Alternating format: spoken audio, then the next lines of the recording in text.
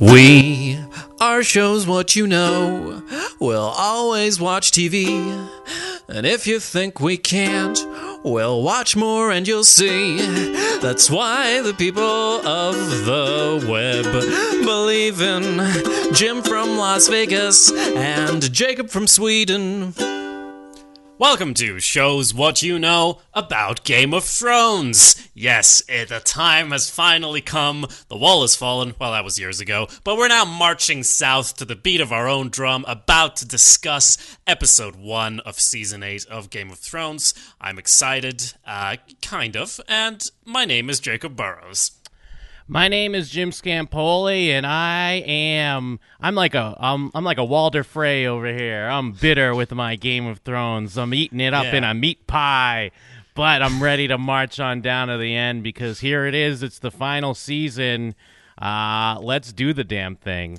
Let's do the damn thing indeed. Now, I want to give a bit of background on all of this stuff. Now, if you're a new listener to Shows What You Know that we have covered Game of Thrones in the past. You can find all of the coverage at showswhatyouknow.com. After you and I discussed the last seasons, I still had some niggling thoughts bouncing around, and I kept thinking and talking about it, and eventually I just went, whenever you can't stop thinking, you got to make a video essay. I think that's the rule. If you hang out on the internet, just thinking too much.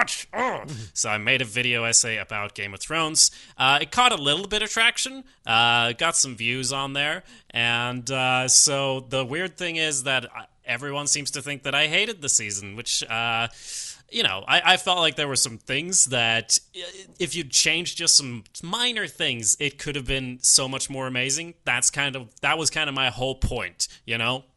Yeah, absolutely. But although we're starting to see maybe some of the repercussions of some of the choices they made, specifically with the old burning of the you burn a couple what was your quote? Burn a couple Tarleys, so what? Not quite so what, Jacob Burrows, as you watch the premiere episode of Season 8. See, this is why everyone who hated my video essay should listen to this and give me my comeuppance.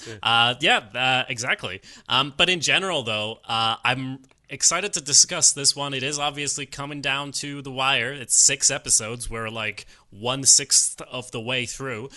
We are discussing Winterfell, of course.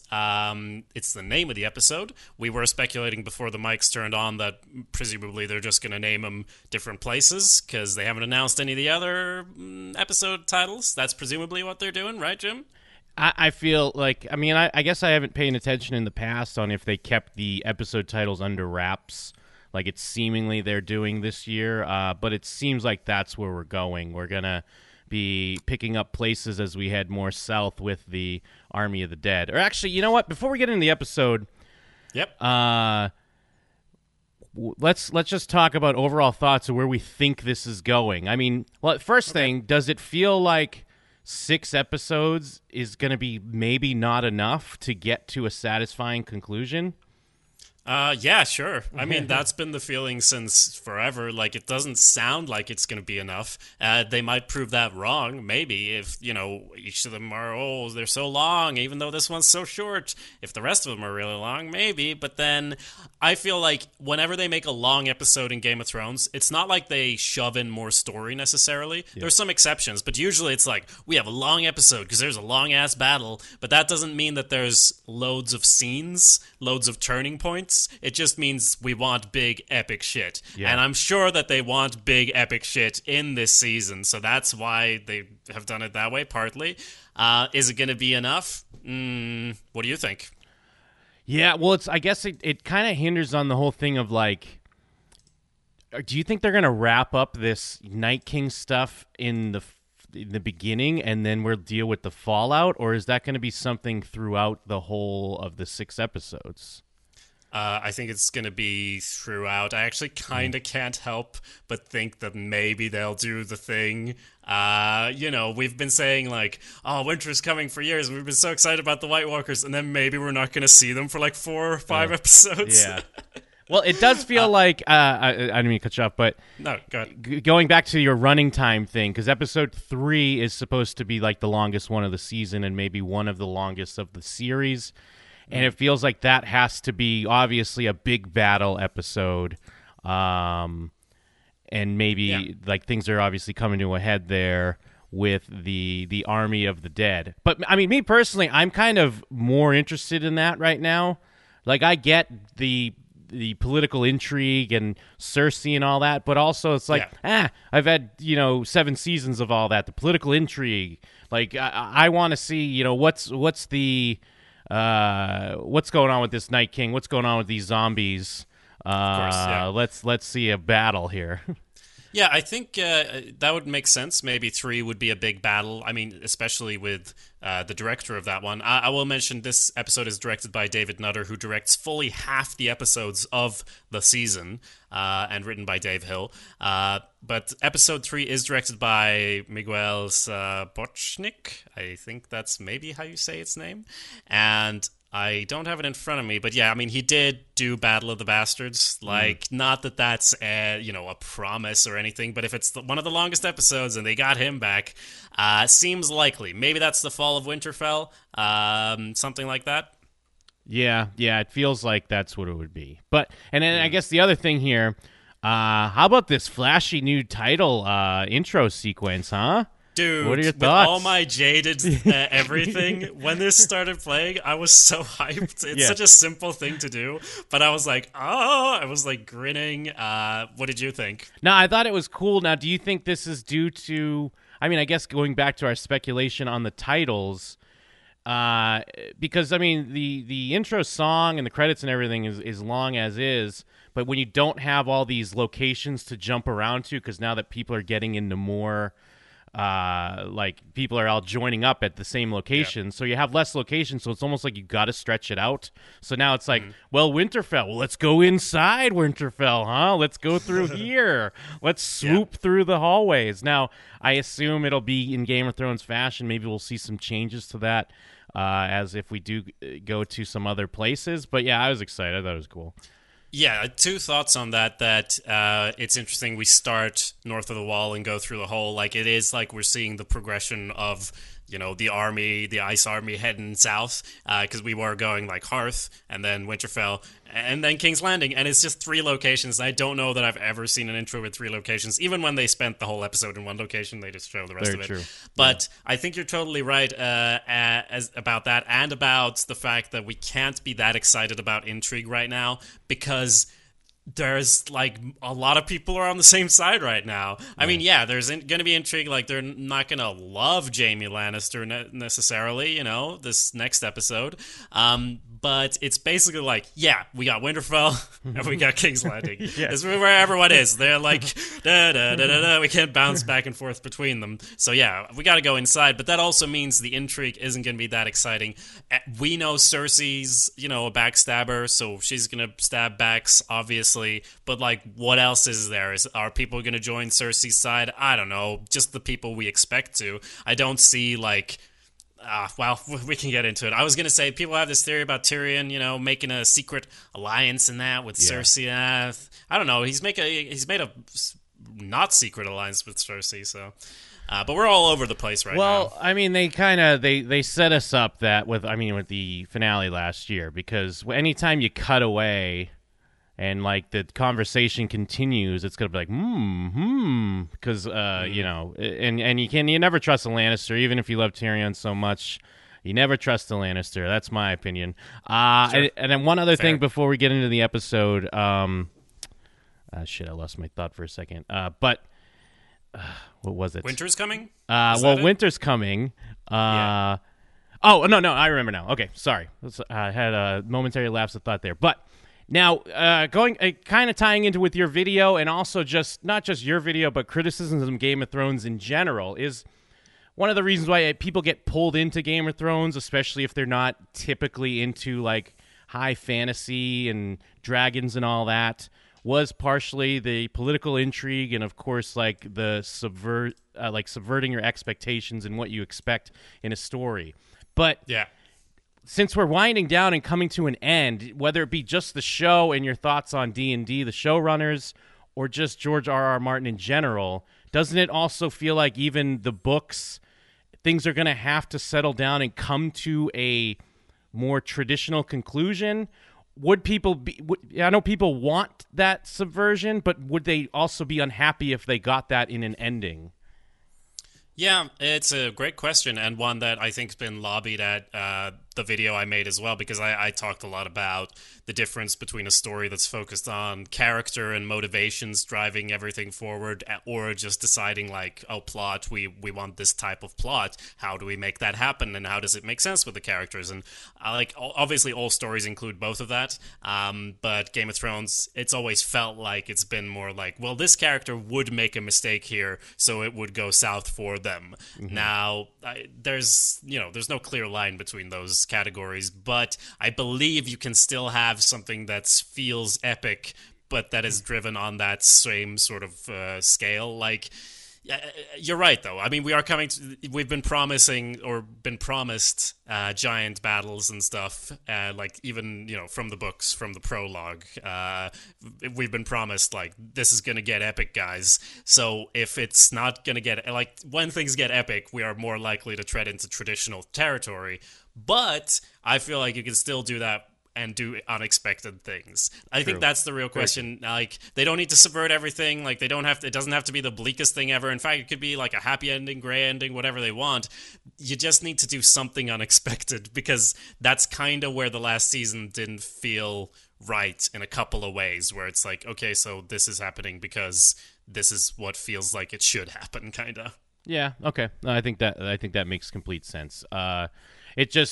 It reminds me a little bit of Breaking Bad, where I feel like Breaking Bad has a great ending, a great finale, but then there's a lot of people complaining of like, well, I knew that was going to happen or something, I won't get into specifics, but Breaking Bad comes to somewhat of a natural conclusion, but that doesn't mean it's bad. So I guess it's just weird where I think people do expect Game of Thrones because of things like, Ned Stark and the Red Wedding, and you get that feeling of excitement of like, oh my God, I didn't know this was going to happen. But sometimes that leaves you then with, season 5 and season 6 of some characters you don't care too much about sometimes, and just hanging out for a long time. That's just my own opinion. That's one man's opinion. And as Natasha says in the chat, no matter what, some people will be unhappy with the ending, which is so true. Very true. I mean, that's always true, but when it's something that's as big as this, it's very clear that there are people into it who expect and want different things. So I hope that they, despite my criticisms, I hope they did exactly what they wanted to do with the ending. Like, because after last season, I was like, man, you should have done this. Like, do this. But, like, I know they don't pay a lot of attention to like things online, obviously, but it has felt like in the past that they've sort of gone the way, like that they've been a bit reactionary to what people have done with, like, say the Sand Snakes, just murdering them brutally because everyone disliked their whole storyline, kind of, and it was kind of them just going, all right, let's get those pieces off the board real quick. I do hope they've done exactly what they wanted, whether it works or not. Yeah, I agree with that. But anyways, okay. I mean, and overall thoughts on the episode. I mean, we should say as we get into the discussion of the episode, we will just spoil the episode. But overall thoughts on the episode. It's not like, I mean, I'm excited. Game of Thrones back. Game of Thrones is back. It's obviously not like this crazy wow of an episode, but it's a premiere. It just feels very in line with a good Game of Thrones premiere. We're kind of getting everyone back on the same page. Things are getting in position to set up for the season. So, yeah, very, very good. Not amazing, not bad by any means. Yeah, I mean, that's the summary of it. No one, I think, expected this to... I mean, if someone expected a huge battle in the first episode, I mean, they could have kind of done that if they wanted to, but that would not be super Game of Thrones either. It's always been like putting the pieces in position before you start wrecking shit. Yeah. Which is, part of the fun. You got to build up to it, otherwise, what you doing? And especially because there's so many reunions to do, I think they handle it fairly well, getting characters back together without it feeling too, like, overwhelming, because it's, like, literally everyone meeting again. They managed to do it fairly well. Yeah, absolutely. So you want to get down to it? Although, actually, someone in the chat Did you guys notice in the intro where it first shows the Night King destroying the Way, the Red Wedding, Daenerys' dragons, the comet going back in time? I didn't notice that. I don't know what that means. Oh yeah, I mean I saw on the. I guess you're talking about the rings around the sun or whatever, where it's showing like the heraldic history of Westeros, and I did glimpse those. I didn't like look into it and think too much about it, to be honest. If I understand that comment right, but I just saw it as another step towards this is history in the making that we're watching. That's always been the feeling of Game of Thrones, but now it's like these are the legends people will look back on and such, rather than any special significance. And if I could correct you, I believe you mean the astrolabe. Thank you. Thank you, Jim. Great. Perfect.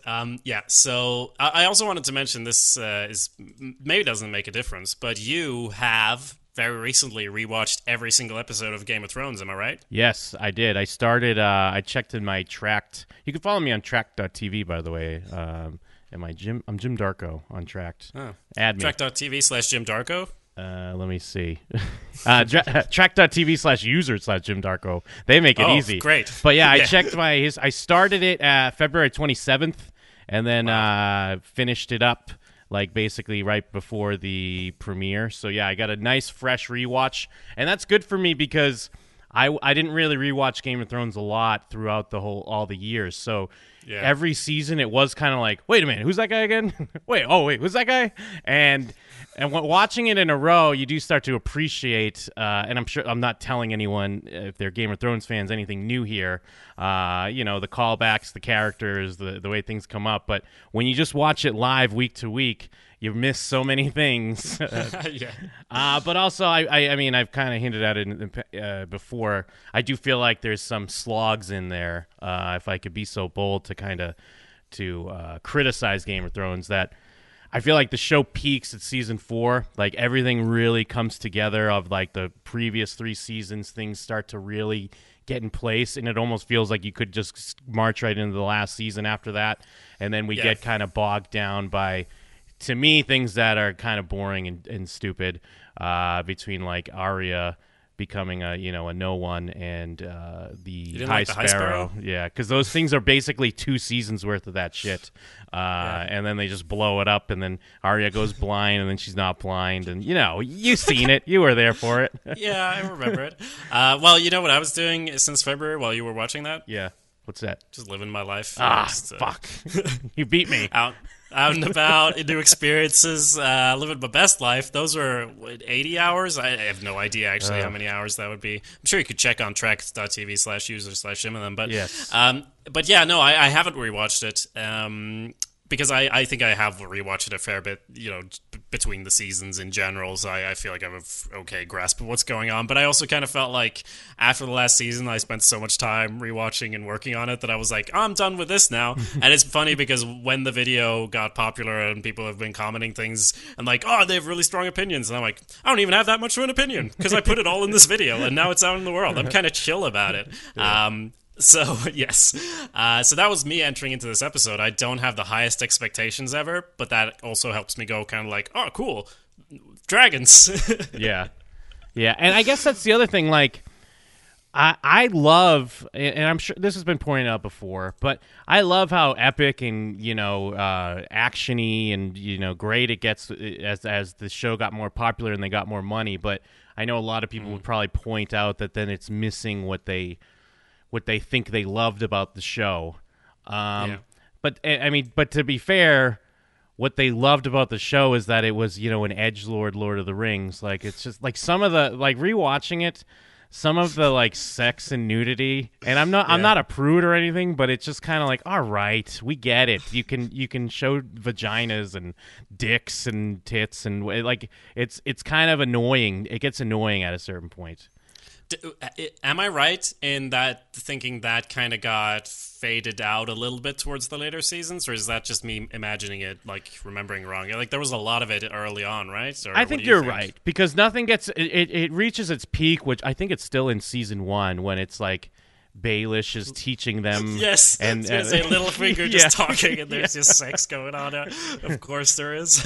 You meant to make a man feel like a king, and then you bring out his desires. Like, oh, And the he's so- king feel like a man. Yeah. Ugh. Yeah, okay. And also, again, just before we get into it from the chat, it was clarified that it was indeed the... What was it called, Jim? Sun The thing? astrolabe. Yeah, exactly, that thing. So the rings and that. In the original intro, it goes forward in time, and he pointed out that it goes back in time. Natasha commented that, figured that was a nod to Bran and his, thoughts going back in time, whatever. That's a great Gets call it- out. That's a good notice. I did not pick that up. Yeah. So let's get into the episode. It starts with a lad running through the snow in Winterfell, trying to get a peek at these soldiers coming through. We see Arya standing there as well. This is supposed to be remembering episode 1 of the show where Arya is trying to look at the army coming in, but now she's the one standing there. And we see the Dothraki marching into Winterfell, which in itself is cool, I think. No, I kind of. agree. Yeah, it's cool. Yeah, it's the nice. It's like poetry. It rhymes. Stop. Go. Not yet, Jim. You know, The first fucking scene. Yeah. Sure. But it is. I mean, and not just Arya, but also, I mean, Bran is doing that, climbing around, like trying to get a view of King Baratheon in the pilot, and marching in with his army, and yeah, it's like. And things have changed so much, but the more they change, they stay the same. Things are getting more real, but it's it's a cool scene. Nice way to start things off. Yeah. And it's very simple stuff, but it will still kind of hit you that, it's the most obvious thing ever, but Jon Snow was a bastard, and now he is, he's kind of given it up, but, he's riding there, he's practically the king in the north, and he's riding in with his princess, like, what the fuck? They were both at the bottom of the heap, in season 1, so we get to all that laid out as the hounds riding in there as well, and all Gendry, all sorts of people. Now, I was just gonna say there's some small like little racial undertones I feel like they hint at, which is, it's kind of smart because it's like you got these pale ass white people from the north and they're kind of giving sideways glances to Miss Enmy, what's her name? and Grey Worm because and also I mean just going into the Unsullied army. You got some people from the south, a little different color. They don't. I'm not. Obviously, it's not a big thing, but I feel like there's small little nods with the scenes and kind of the looks. Yeah, and I mean they get into it. The fact that Northerners are not very welcoming to people from the outside. I don't think they care much what color your skin is. If you're not from around here, you're not from around here. That's true. So I think there was betting online. I think there's betting online for everything, but on who would have the first line. And I think Tyrion had pretty good odds because Tyrion likes to narrate and stuff, and yeah, his first line is, "You should consider yourself lucky." When he's talking to Varys, at least your balls won't freeze off. And at this point, I'm like, okay, this does it have to? At least Varys responds with, "Why do you always, shitting on me for being a eunuch when you hate dwarf jokes?" And he says, "Because I have balls and you don't." Yeah. And I'm like, what's going on with this dialogue? I've seen this before, and I've complained about it ad nauseum. The Tyrion's supposed to be this really smart, cool character, and he has the shittest jokes ever, and they never end. And I don't think anyone thinks it's funny watching unless you're a fucking idiot.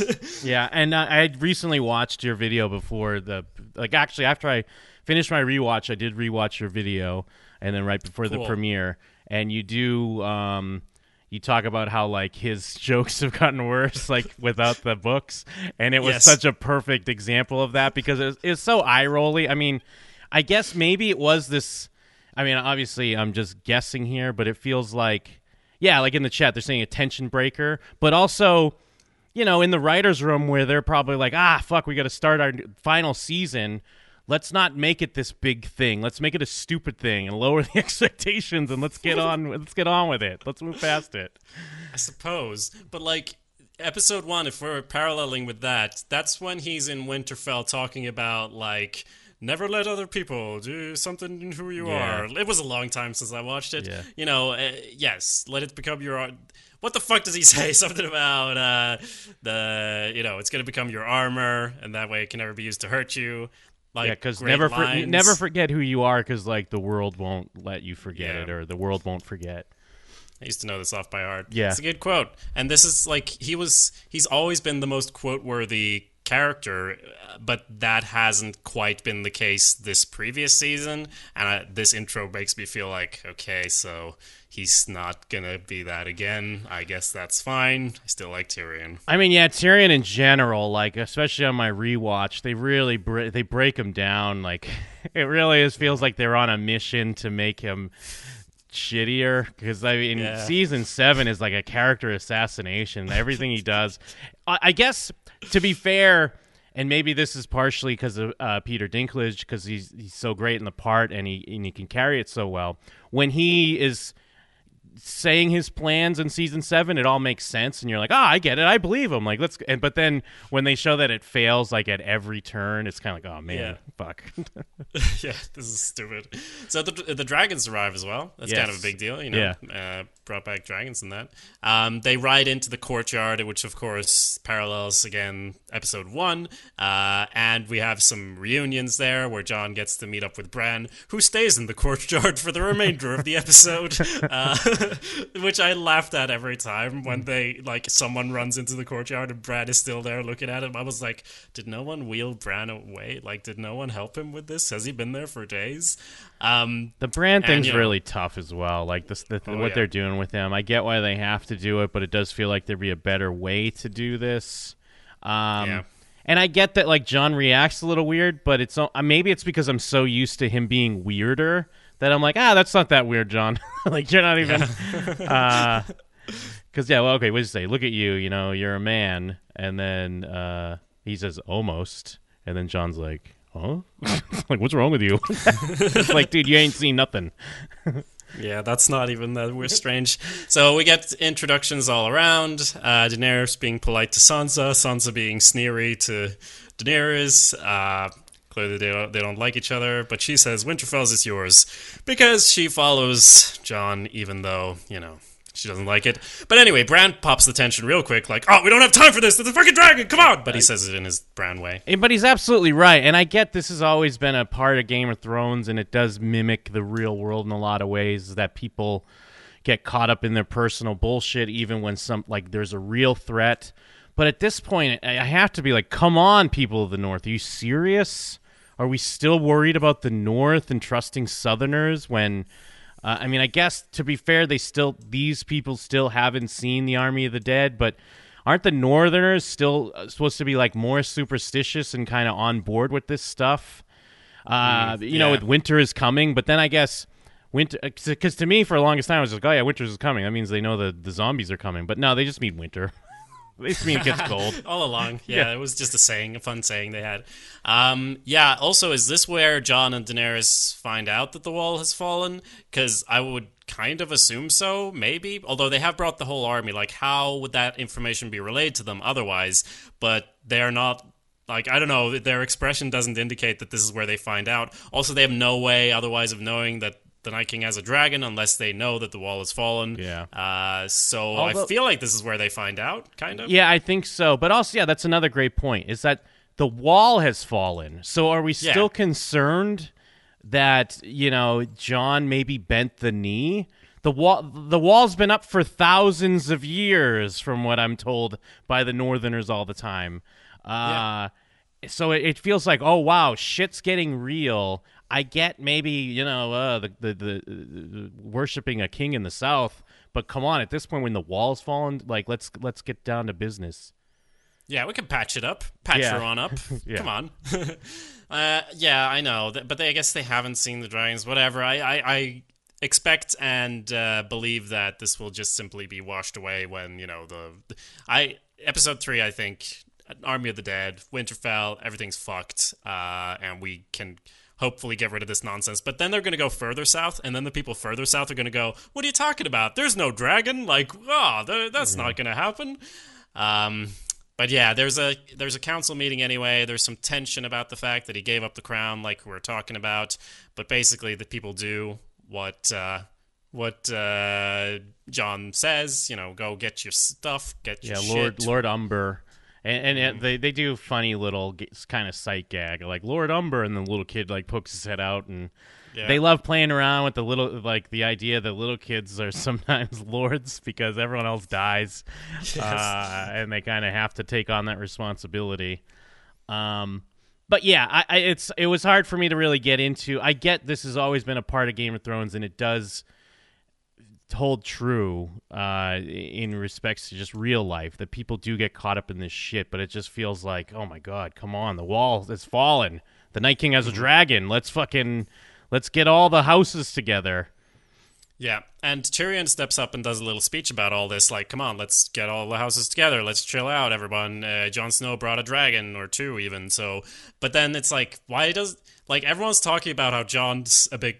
I don't say this lightly, but they're talking about how he's a big cuck, basically, and he's, like, gave away his crown and everything, and he lets the dwarf, who, like, I think everyone in the North kind of hates for various reasons, he's the one standing there saying how Jon is great, and Jon's just sitting there, like, can't he do a rousing speech at this point? Wouldn't that be appropriate? Yeah.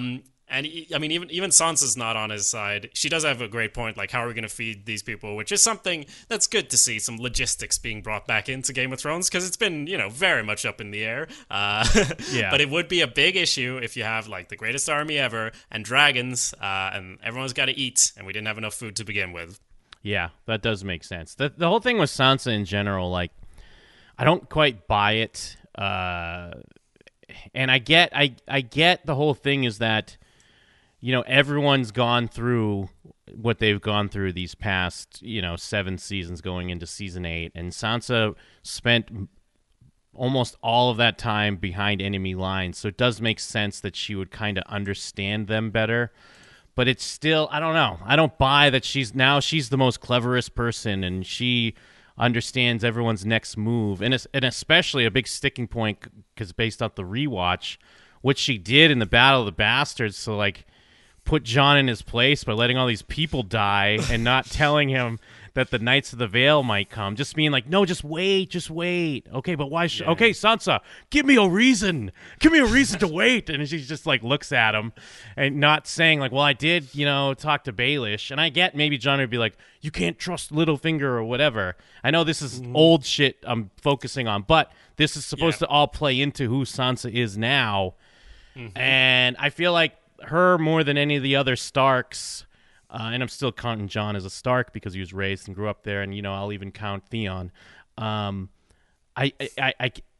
buy everyone else's change and growth. I get Sansa's change and growth, but they haven't played it out as well as they could have.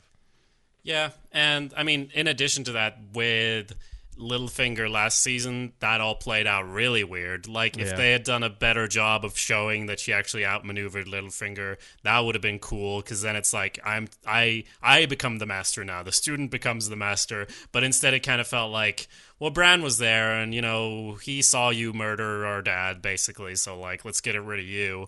And the whole thing didn't make a lot of sense. Something I didn't touch on in my video, because it's a whole big thing that I don't even know how we would fix it, but it wasn't a great moment of, like, Sansa is the shit now. And I have also not forgotten about the Battle of the Bastards, which that part is one of those bits that I just ignored. There are some bits where I just ignore it, and it makes perfect sense in my head if I leave it out totally and say that she never wrote the letter. Baelish just came on his own. Let's go with that. Yeah. Then we have... I'm sorry, go ahead. I was just going to say, what you were saying about, like, the letters and that, it doesn't match up with what someone says in this episode, that Sansa's, like, the most brilliant person in the world. Yeah. I don't remember who says it, but yeah. Well, yeah, because then we get a quick shot of, like, Gendry and the Dragon Glass. They're starting to build some weapons, getting ready for the war. And then Sansa's with the Lord of the... Well, he's not the Lord of the Vale, that guy from the Vale. And we get a nice scene with Tyrion and Sansa here. And that's kind of where we get into, because she's like, I thought you were so clever, but, you're dumb. And, we all kind of do know Tyrion's dumb now because he does dumb things all the time. So yeah, but so do you, Sansa. So yeah, but it isn't. I mean, I was excited to see them together just because it's like, oh yeah, you guys were married. It's been a lot of years, but yeah, you had a weird relationship there, and they get to talk through some of that. Yeah, and it's a nice reunion, and it is a good reminder that she does understand that he did the best he could by her, at least, like in that whole situation that was going on. And I mean, this is also where she brings up, you believe, like, she is smarter than him in this sense that she's like, you actually believe that Cersei would do the thing, and he's like, oh, she has something to live for now because she's supposedly pregnant and such. No one in the world believes that. It's just another way to show how stupid Tyrion is. I think this is almost solely the reason people think there's a conspiracy between the two of them, because they don't think he would be this stupid, but I genuinely think he would be with how they're writing him. So, and I guess part of it is, it should be said, like the whole thing, especially with last season, and I think Daenerys pointed this out, that even though he doesn't hate Jaime, he kind of hates Cersei because of course she tried to have him killed, but it's still his sister. And I mean, he killed his father, but it was mostly about him, still trying to save his family. Like, it was the polite conquering, and then there's still that happening here. And, that's true for like all the characters on Game of Thrones to an extent, is they are at least somewhat blinded by their family, even when their family's shitty. Yeah. No, that's true. And at the end of the scene, we get the first of many shots of Bran still sitting in the same place looking at Tyrion. We should have a tally for this, but so then we go to the God's Wood, I believe it's called, with Jon hanging out, looking at this bleeding face, which in the show, we never really got into the faces. There's no way to spoil a book thing now, so in the books, like, Bran is basically looking through these faces and seeing things when he's up in the north, so that's part of their whole religion thing. Now it's just a bleedy face. But we get a reunion now with Arya and Jon. Which is great. What did you think of this scene? It's really great. And then then she still has Needle, and they get to call that out. Like, there's some awesome stuff here. But yeah, I mean, someone did point out in the chat that Arya is the one that says that Sansa's the most clever person she knows, or whatever. Yeah. Oh, because Jon is like, Sansa thinks she's smarter than everyone. Like, try to conspire with the sibling thing that they always had, because he never really got on with Sansa before. But Arya's like, she's the smartest person I've ever met. Which they hung out, like, since season 1. They've seen each other last season. So the whole Littlefinger thing, I guess that's the basis for Arya's statement. I don't know. I mean, I guess she's mainly hung out with faceless men and like actors and stuff. She wouldn't have the widest experience. So maybe she's right. I don't know. And yeah, I mean, it shows not that Arya doubts Jon, but yeah, she does kind of point out, like, just remember, she's like looking out for her family, like, you should do that too. And it's just kind of like, but what do you think he's doing? Like, that's what he's doing. And I get, like, part of it is the whole thing that, Jon has the danger of being like Ned Stark, where you're almost too virtuous and you're too much the hero, and that could spell your demise. So I get that. But yeah, it just that quite doesn't ring true with some of the doubts they have for him, especially when Sansa does it in front of everyone. Yeah, it's so annoying. It was on last season as well, where it's like, let me just publicly undermine you all the time. This will help your standing. Yeah, I was just going to say that even if he was a sneaky guy, he could just do this alliance now and then stab Daenerys in the back. I mean, obviously everyone knows he wouldn't, but like the right choice in this situation is not to like, oh, I want to fight the dragons instead. Like, let's fight the fire dragons and the ice dragon. That'll work. Like, that's not a good decision either. So bend the knee. You can always rebel later. Not that he would. Yeah, not that he wouldn't. I mean, because again, going back to last season, that was his whole thing. He wouldn't just lie for a second to Cersei. He had to, uphold his word. Yeah. Right. Then we have what are these mercenaries that are hired? The Golden Company. Yes. So it was they've been brought over now without the elephants, unfortunately. But yeah, Cersei's there watching over. We get to see the boats and that. We get to see Yara. as she's called in the show, all tied up. And this scene where she's tied up and what's his name? This guy, this fucking Euron? This fuck. Is it Euron? Yeah, Euron's there, and this scene is kind of shit. Like he's such a weird character. It's hard to like tell if he's really really bad or as a character. I mean, as an actor, or if it's just I don't know. What do you like? This scene is basically him just saying he's gonna fuck the queen. Which, fair enough. I didn't see the point of the scene until Yara got freed later. I was like, okay, we had to see where she was so she could get freed. Well, yeah, and it gets wrapped up rather quickly, which I guess is fine. I don't want to spend too much time on it, anyways. But yeah, it's a hint of the old rush, like how they have to kind of rush through some of this stuff to get to it. I have read a crazy theory. I mean, I guess it's not even like that much of a theory. It's just an old friend of mine, Brandon Cheney, used to host the show with me, my Jim and Them show. But he tweeted about how the Golden Company, is that who they are? Yes. This other guy that he's like brought back is what my friend of mine's theory is that's Jaqen H'ghar or whatever, the faceless man, like secretly coming in. I mean, and it's gonna somehow be tied to like Dario, and like Dario's gonna come. Like this is all a plot to help Daenerys and turn on Cersei. You know, like oh Jesus, wow, what do people get out of this show sometimes? Yeah, well, I'm sure Syrio Forel would show up as well with his fencing sword there as well, like not today, and like or today, and stab Cersei. Actually, that doesn't sound like it is. Yeah, it sounds crazy. But I wouldn't put that past them because that's one of those characters that in the world of the TV show, they would think it would be kind of cool to have him pop up again, if only to do like a cool kill sometime. And then, I mean, my theory with Arya, or my hope with Arya, because she never had to pay for all her powers, I really hope she doesn't get to be Arya Stark at the end. I hope she has to become a faceless man at the end of the show to sort of pay for getting to go off on her little vacation, like to save the world, and then she can become a faceless man because she has to pay for these fucking powers. That's my opinion. And that would make sense if he were to come and like kill someone who's, you know, and then bring her back. So I wouldn't actually put it past them. I mean, this is a non-character, this guy, so it would kind of make sense. Yeah, and then Natasha in the chat, Dario being in the Golden Company did cross her mind. It does kind of almost seem like something they would do too, because then maybe you have like, never mind all the other obstacles now with Jon and Daenerys, but then also throw in an old fling, and then you got a love triangle. But then again, we only got 5 more episodes, guys. Come on. Yeah, I don't think they'll bother with the love triangle at this point. I think the love triangle is between them and the fact that they're very much related. I think that's the third part of the triangle. Now, I do kind of. I'm sorry, just real quick. Is the elephant thing like an in-joke from the books, or it's just this thing they thought was kind of funny that she just keep bringing it up? I thought it was okay. Like, it is in the books. They have elephants, I guess, but like it's not that important. It is like, I feel like if they hit it one time less, it would have worked better, because it's like, I feel like they bring it up one time too many. It does work, I think, besides that, but yeah, they hit it a bit hard. Yeah, so because Cersei's talking about the elephants, and then of course we have this thing where, I mean, Euron's thing has been that he's going to fuck the queen. Initially he was going to fuck Daenerys, but now he's going to fuck Cersei. So finally he does get his, a character arc, I guess.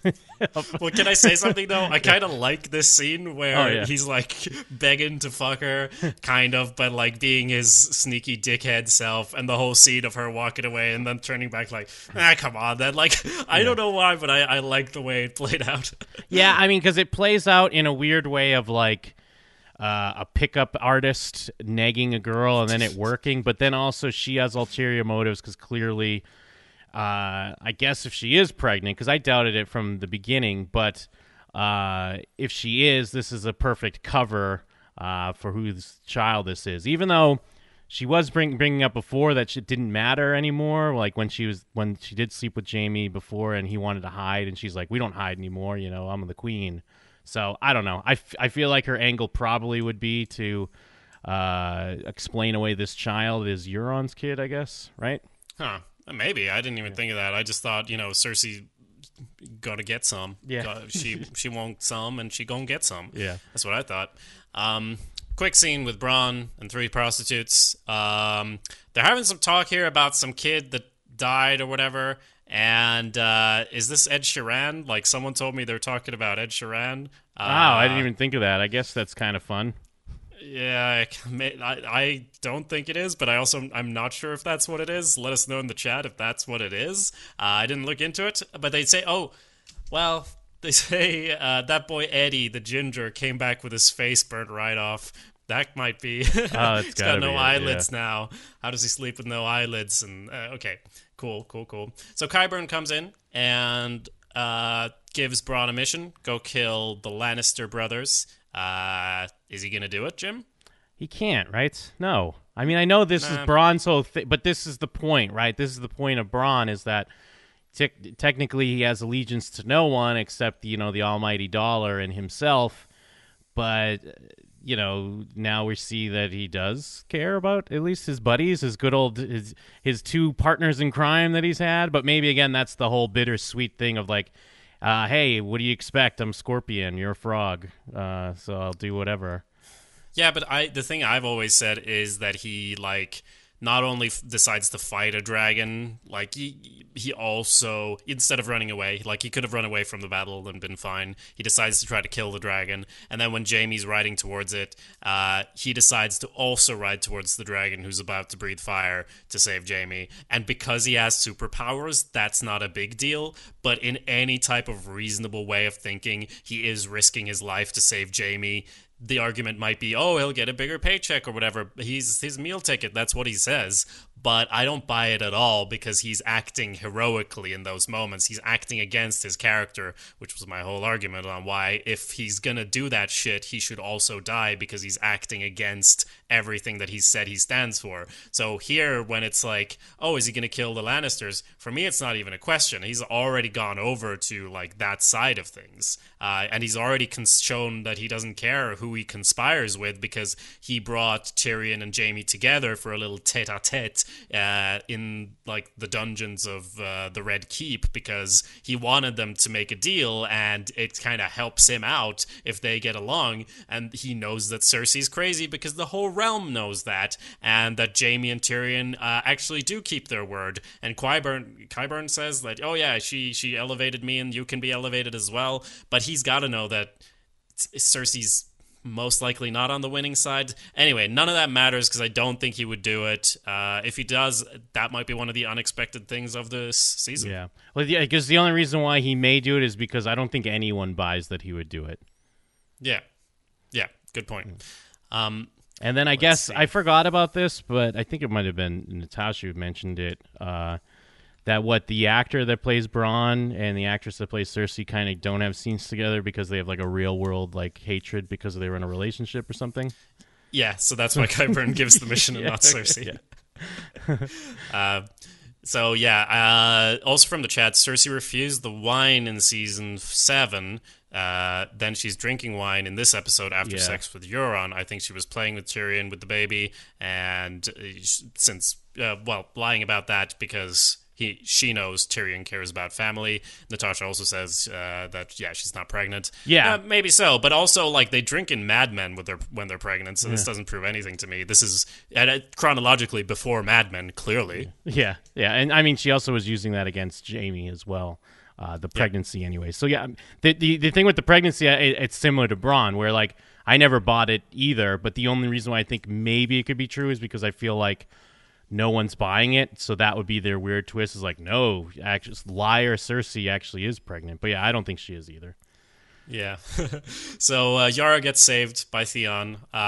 It's a quick scene, like you said, but I don't really mind that. It's one of those things that it was more important that he was able to get the men on his side to go and save her than the actual rescue. Especially given how empty things are in King's Landing, it just feels kind of natural that he bursts in and like then the next scene they're sailing to the Iron Islands and he says he wants to go fight with the Starks and that, and she lets him because she's his queen and such. And the one thing I would like to point out too, especially on my rewatch, is that the Theon Greyjoy character, like, obviously he's had some ups and downs with, especially like when he feels like he was being tortured for years, and which he was, but it seemed like it was just kind of got boring to a point. But the actor, I feel like he's really underrated. Like he he really fucking kills this part, and even on some of the shakier stuff they have him do, he destroys. He's great. Yeah, no, I think you're right. And yeah, so I also really enjoyed seeing him reunite with Jon last season. And yeah, I expect cool stuff from this whole thing. We get a quick scene in the north now again with the Thinkers, the old men of the crew, the Onion Knight, and Varys and Theon throwing around their theories on what they're going to do. They're like, well, let's get, Jon and Daenerys hitched, get them married, king and a queen. What's the problem? And they're kind of like, someone says they would never go for that. Is it Tyrion? Or I don't know. But, like, they're clearly fucking, so why would this not work? Yeah. I mean, we know why, but why would it not work in their opinion? Well, I mean, what did he say? Yeah, Jon and Daenerys don't want to listen to lonely old men. Or I think Varys says that. And then Tyrion says, I'm not that old. I don't know. Yeah, it feels, I mean, I guess, I don't remember him saying no. But then they're watching them and being all weird, and they're like, they make a handsome couple. It does feel like the obvious thing. So I don't know. It all makes sense. I don't see the reasons against it. But then we get into like the whole thing with Jon and Daenerys in this episode. It's like too cutesy, and I guess that's probably the point, because this is kind of like things are about to come to a head. So you have to like say a lot with a little time you have. Yeah, I suppose, but like in fucking How to Train Your Dragon, when they fly off on a dragon, it's like a great scene, and there's a turning point, and something happens. And here it's really like, this is the most fan fiction part of like, what if Jon and Dany got like on a dragon and flew off and had sex in front of a waterfall? Yeah. Like, that's what it is. And it does make sense, though. It's going to be ripped apart, whatever. But yeah. Well, because even with Daenerys, like every time they cut to her, she's doing these cutesy smiles at Jon all the time, and it doesn't feel as real for some reason. Because like earlier, she's like giving side eyes and staring down Sansa. I guess that's every relationship when you meet the old in-laws or something. But yeah, it's a bit much.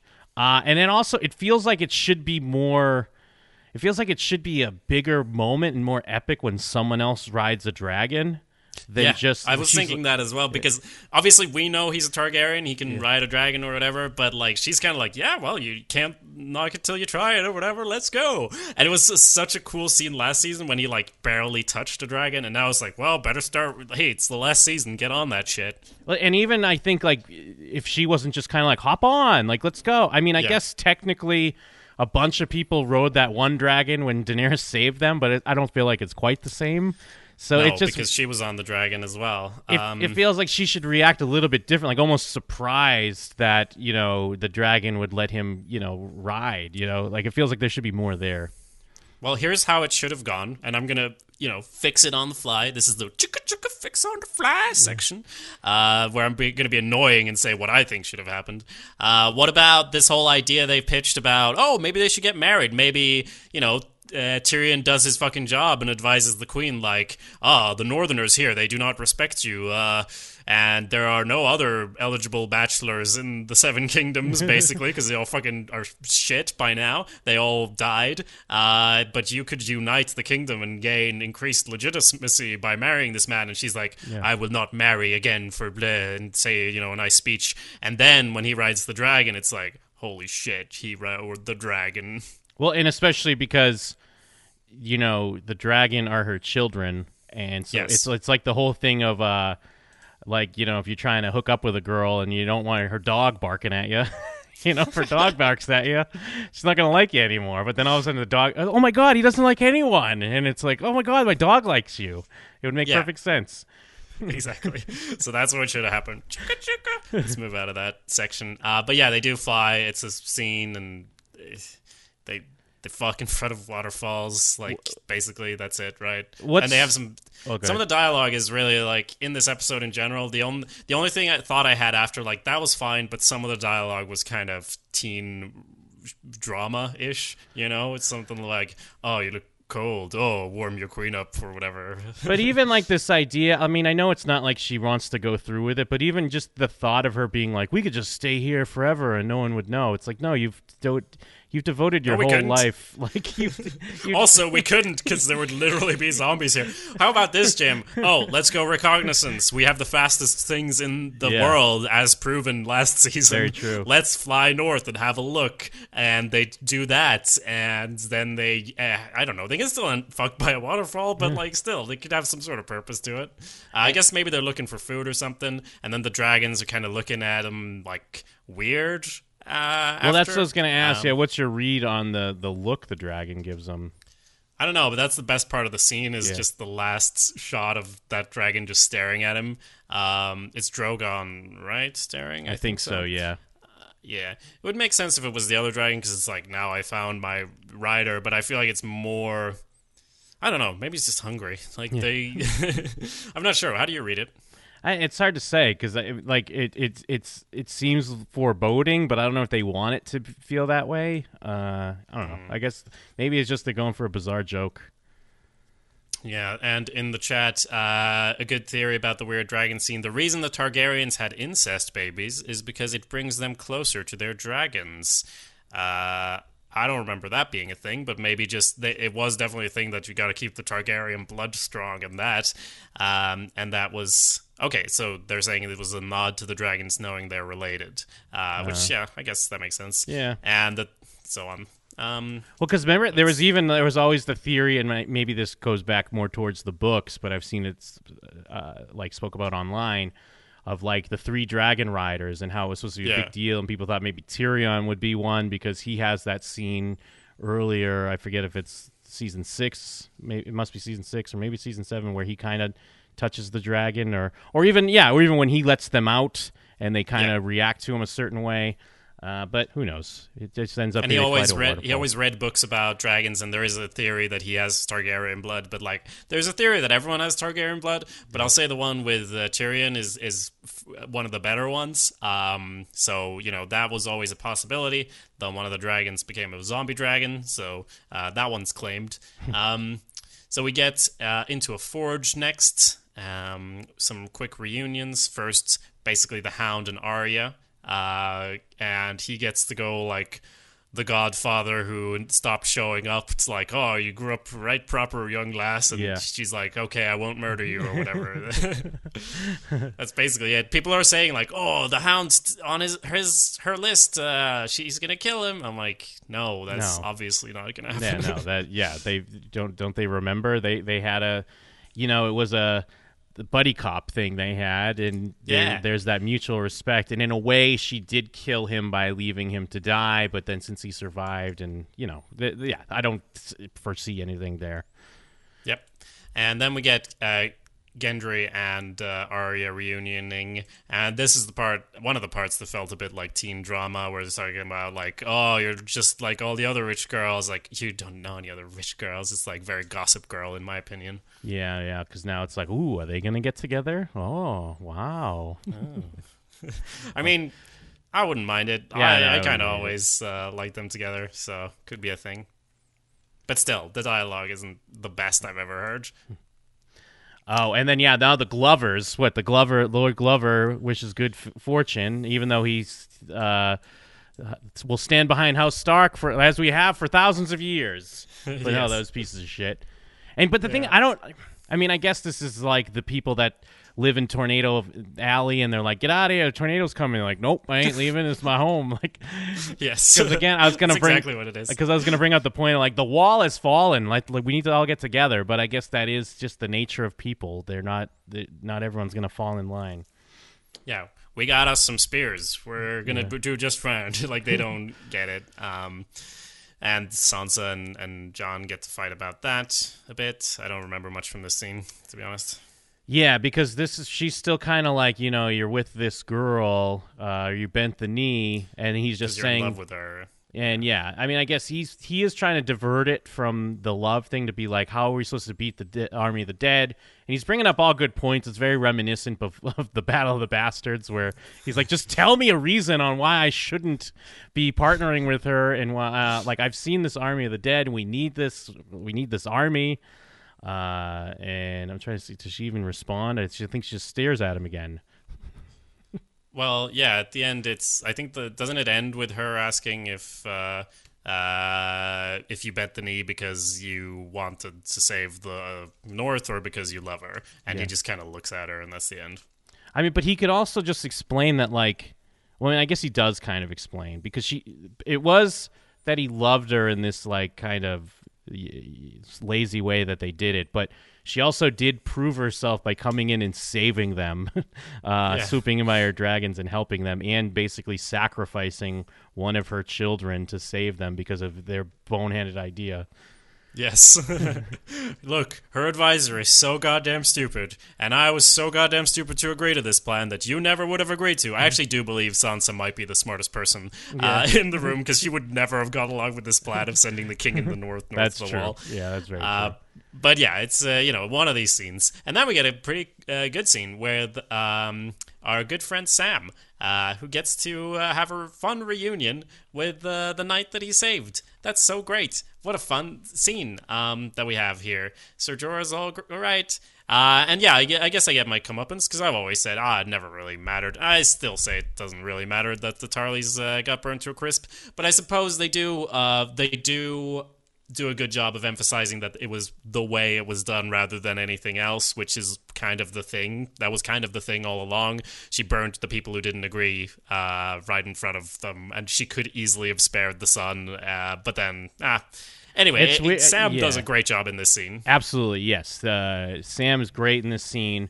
I'm still kind of with you. I understand their some of the argument, but also Daenerys makes perfect sense in her choices there, because it is, you have to show might. You're taking over someone else's army here, taking these people in, and it works. They all bend the knee after it happens. I understand It's brutal, but it's no different than, maybe it's a little different, but it's Ned Stark that beheads a guy for leaving the Watch, but because he was afraid of zombies that fucking murdered everyone around him. But you know, we get why he did it, and it's similar to that. But yes, the way it plays out's great. The only thing I have if I could nitpick, and maybe this is it his wobbly lip? Sorry to cut you off, but is it the wobble of the lip? No, I love that. I think it's great. Cool. And maybe this is handled better in the books, but I feel like the brother was never, even when he goes home, the brother still kind of comes off as unsympathetic. Like, it doesn't feel like there's a good relationship there. I only see a good relationship with Sam, with his sister and his mother. It seemed like his brother was also a dick, but it's supposed to be, like, it's supposed to hit here that the fact that his brother died, like, he's obviously still upset his father died, but they had their relationship, so it's not like he kind of can understand. But the brother is supposed to hit him harder because, I don't know, I didn't see a difference in the relationship. Yeah, they could have very easily done that, because he was a dick, maybe. His name was literally Dickon. Yeah. He was just a joke. Like, he was a joke character who didn't have any personality. If he'd had, like, one scene with Sam going like, hey, you know what? You're all right, kid. Yeah. Like, I'm trying to look out for the family name here. You do what you got to do at the Citadel or whatever. Or if he saw him getting the sword and then he was like, you know what? You take that sword. Yeah. Which he could have been a dick to him at the dinner when they were meeting, because that was in front of the father, and then he catches him on the way out, and of course Sam thinks he's gonna run the alarm, but he's just like, you know what? You take that sword. You're a Tarly to me forever, or whatever. Yeah. Like, then this would be more impactful. He still sells it though, and I think that's the most important thing. And also, like, to your point about the Tarleys getting burnt up not being a big deal, this is kind of the best case scenario payoff. Like, there's at least a good payoff here that happens. And I mean, it also, it's so flimsy on why, like, Jon wasn't all just immediately told the news when he got to Winterfell. It's because we have to get to this point for him to find out, because Sam's like, have you told him yet? And he's like, you need to tell him, he trusts you, doing his weird thing. Well, yes, and also, like, so after this, he rushes down, and it's like he's in one of these movies where he's been transported into the 1800s because the carriage passes, and he's like, whoa! Like Sam does when he's just running down, because he's so distraught he's not paying attention to what's happening. That's a very specific image I had when I saw this. But then he spots Bran, who is still fucking sitting there, and he does indeed say, no, you've got to do it. And he goes down in the crypt. Yep.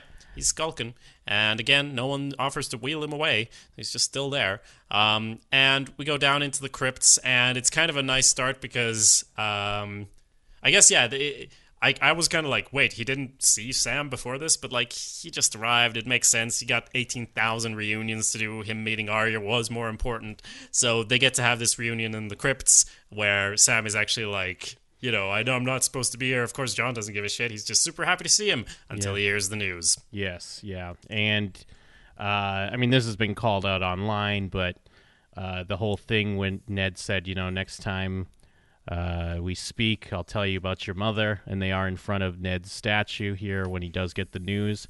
I do wonder who built this statue, because Winterfell was like basically torn apart and ruled by other people for so long. Like, when did they have the time to make sure they built the Ned Stark statue? Because he kind of died in the thick of it. So was it like the Boltons were like, oh, yes, we hate the Starks, but we pay respects to them. Make sure we get a statue built in his name. It's a fantastic question, because the castle did kind of pass from, Theon had it for a bit, like immediately after, so they wouldn't have built it then. And then the Boltons take it over, like, forever, right? Or is there any other point there? So the Boltons have it. I guess it's a very new statue. He may as well be, like, dusting off the, gravel that's still on there. But we do see it last season, I think, because, like, Arya's looking at it, and she's like, it doesn't look like him or whatever. So, yeah, maybe they did just build it as soon as they got it back. Or maybe because I do know that Littlefinger sent, his remains back to Catelyn Stark, so I guess like, make this post haste, and then they got taken over. But also, luckily, the Greyjoy, Theon or the Boltons weren't, vicious enough to go and ransack their crypts, because true. But they're Starks. I don't think they bury gold and stuff down there. It's just like good hardy stone. That's all you need in the afterlife. But I feel like someone like Ramsay Bolton would just kind of want to stick it to, like, part of when he's torturing Sansa, bring her down to the crypt, start smashing the statues up or whatever. Come on. Yeah. No, that makes sense. So where does Jon land with this? I mean, Sam's like, oh, you're the protector of the realm and all of that. And we've always talked about, like, it doesn't really matter who's the real heir. Like, it only matters who has the power. And, I guess this will fuck with, the whole relationship thing. But, I mean, it's only an ant. Like, as far as royalty, they could still do the whole plan. It's not necessarily an issue. But I guess it's going to be an issue, or the fact that he's supposed to be, he has a better claim or whatever. I mean, he's a man. Women can't inherit, right, Jim? So who knows? Yeah, it's just weird because I guess it feels like most people rebel against the idea of a Targaryen being back on the throne regardless. Mm-hmm. But then again, I don't know, Jon Snow, raised by a Stark, he has more respect, and then he just has this extra claim that he can throw behind it. Yeah. But then again, it's also weird. Like, it almost feels like a better, more like natural divide would just be the fact of, like, if they did fall in love and then Daenerys, like, they want them to get married, like, take out all this Targaryen stuff, but then Daenerys just doesn't want to marry him because she doesn't want to have to share the throne, or like it would just diminish her role as a queen because she has a king. Like, that feels like there's a weirder dynamic there. But I don't know. I guess we'll see how it plays out. I guess the natural thing is that Jon doesn't really want it, so that's why it has to be forced upon him here. Yep, and then the episode wraps up with we get to see Tormund and Beric Dondarrion and Dolorous Edd from the Night's Watch. They're all alive. Everyone's alive. Big surprise. Like, they were on the wall, I believe, when it fell down. And we were like, are they dead? No, of course they're not dead. We know they're not dead, and they weren't dead. And the only person who's dead is, like, the zombie thing on the wall that starts burning then, and I would have expected, like, the severed arms to start wriggling around as well. Why not? But it is a cool, scary kind of way to wrap it up without having to do a huge army. Yeah, and we get the swirl symbol again that we've seen a bunch of times, and we saw it in the Dragonstone caves as well. What does it all mean? This isn't Westworld. It means the dead are coming. Like, I don't think it means anything. Yeah, exactly. And then Jaime, and I mean, what happened to Jaime? Why does Jaime not have gold Lannister hair anymore? Because he's emo now. Yeah, it's just because he's been through some shit. Yes, that's what happens naturally. Have you never been through some shit, Jim? Yeah. No, but that was seriously my first thought. Like, there must be memes about emo Jaime already, right? Because when I just saw that, I was like, oh my god, it's emo Jamie. But yeah, I guess he colored it to hide his true identity so he could get to the north without being stopped. So But I don't feel like he's had it in a long time. Like it's not. I don't. But maybe I'm remembering it wrong. Even though I recently rewatched it, but I feel like they're just kind of like, yeah, fuck it, who cares? What do you mean, the hair? Yeah, the hair. Oh yeah. Yeah. And then he also gets to see Bran. Last fucking shot. Bran is still there all episode in the courtyard. He's doing like a marathon of Game of Thrones, just sitting still, staring blankly into space, much like you did from February up until recently. Yes. And yeah, it's like season 1, echoes, it rhymes. Oh, I push you out a window. But like Bran is not human anymore. He doesn't have emotions. It doesn't matter. It's a great payoff. I feel like it's definitely the most memeable thing from the episode, like the stares. Everyone loves the stare, like him staring at everyone, and it is hilarious that he is just in the same spot. But I do feel like it's a great payoff, and even for goofing around about like the poetry, it rhymes. These are very different people from who they were at the end of season 1, episode 1. So it's a kick-ass cliffhanger to be like, fuck yeah. Like, although the bum out part is, I feel like then it's just going to be dumb. Like Bram's going to be weird, and it's not going to amount to much. But we'll see. Yes. So, quick thoughts from the chat there, that burning the Tarleys was a mistake, reminding Otha of Rob's mistakes that leads to his death. And another comment, I'd say the statue was built between his death and before Theon taking it over. Yeah. So, they got that done right quick in that case, which I guess would make sense. And Jon is the most reluctant leader ever. LOL. So true. Like, if he obviously never wanted to be king, and he even says that, but like, yeah, well, whatever. We'll see. We'll see what happens. And that's probably why he'll get it. Yeah. Because everyone else wants it. Mm-hmm. So yes, final thing then. Have you like done a death vote thing or like a betting thing on who's gonna die and who isn't? It's hard. I mean, because this show's obviously known for killing off characters, and now we're in the home stretch. Excuse me, feels like everyone could die. So I failed to like really even venture to guess. It feels like the obvious telegraph is that either Jon or Daenerys end up on the throne due to the sacrifice of the other, like vice versa, however it may work out. But, I mean, everyone's on the chopping block. Absolutely. So at work, we did have a sort of sweepstakes, and I did bet €2. So I'll go through my lives and deaths now at the start of the nice. season. This is great. Now, I want to say I'm not married to these. In fact, I agonized over, like, I sat with the first one, Jon Snow, alive or dead. It took me like seriously half an hour. And then I was like, what the fuck am I doing? I just crossed in the rest, and then some I did change, but I'm definitely not married to it. In fact, I'm not happy with my choices. It's not what I want to happen. It was just my best guess to win the amount, and I'm still not happy with it. So Jon Snow, I'll say the name and then you say alive or dead just instinctually, and I'll say mine. Is that okay? Okay. Jon Snow. Alive. Oh. Yeah. Alive. Daenerys. Dead. Dead. Sansa.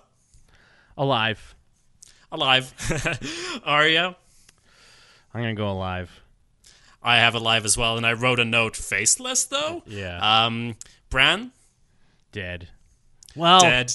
But in a way of like, I don't know. Yeah, I'll just say yeah, dead. no, he's Fuck going to it. travel back in time and be dead in the present, or who gives a shit? Or he's the become a Night tree. King or whatever that famous thing that everyone fuck thinks. that. Yeah. Missandei. Missandei? Alive. Dead. Grey Worm? Dead. Dead. Jorah Mormont? Ooh. This is a tough one, kind of. I'm going to say dead, though. Mm-hmm. I said dead as well. Tyrion Lannister. It's a tough one. Alive. Alive. I changed it, though. I put dead, and then I was like, nah, I can't. Jaime Lannister. Dead. Dead. Cersei Lannister. Dead. Dead, of course. But, hey, who am I to say? Yeah. The Mountain. Oh, dead. Dead. The Hound. Alive. Alive. Yeah. Varys. Ooh, alive. I said dead because I think that would be representative of us leaving the Game of Thrones, less conspiracy and stuff needed. And if Tyrion's alive, they don't... I mean, he could be the advisor, but he could live. Tormund Giantsbane. Alive. I put dead, but I'm not married to that. Yeah. Melisandre, the Red Witch. Dead. I mean, she said that she would die, so I assume she will. Yes, dead. Absolutely. So, Brienne? Well, I'm thinking alive because they're going to be together. They've been teasing it the whole time. Her and what's his face there? I mean, I put alive as well, but not for that reason because I killed off all of Daenerys' other advisors. But then I killed off Daenerys as well. Bronn? Dead. I put alive because he's a fucking superhuman who can never die. That's true. Theon Greyjoy? Dead. I put alive, actually. You're probably right. I just kind of went just like first thought, Yeah. but you're probably right. I was like, nah, he's fitting to rule the Iron Islands, I think. Gilly? She better be alive. She's the most alive character ever. Samuel? Oh, I feel like they would kill him. I feel like he's probably going to be alive but dead because that would really hurt, I feel. That would really hurt. You're right. I did put alive though, but and I think if you look at the odds online, he's the most likely to be alive. I think that might be why they kill him. It would hurt. It would be a rough one. It'd be like Hodor. Yeah, just like Hodor. Davos.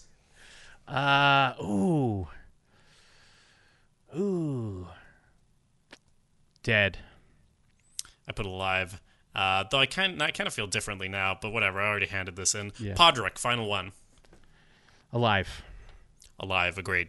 So there you have it, our bets. You let us know. Send us an email to showswhatyouknowshow@gmail.com. Actually, you should wait until the next episode comes out. Send us your thoughts immediately on what happened in that one, showswhatyouknowshow@gmail.com, and we'll include your feedback as we go through the season, because yes, we are aiming to do one episode per episode. Just kind of talk it through. It is the last season. It deserves it. And despite, our quibbles, I am very hyped. No, I agree. I'm excited. I'm back in Game of Thrones mode. Let's do it. Let's do it. All right, that's it. If for anything else, there's showswhatyouknow.com. We got all our shows on there. Please do check it out. You can watch my video. You can actually just type Game of Thrones into YouTube. It'll probably come up. It's the one that says we should kill Bronn. Or you just type kill Bronn, it'll come up. And then you can go there and yell at me and subscribe to my YouTube. Apart from that, I have nothing more to say except one thing, Jim. Oh, what's that? Winter is here. You did it. All right, and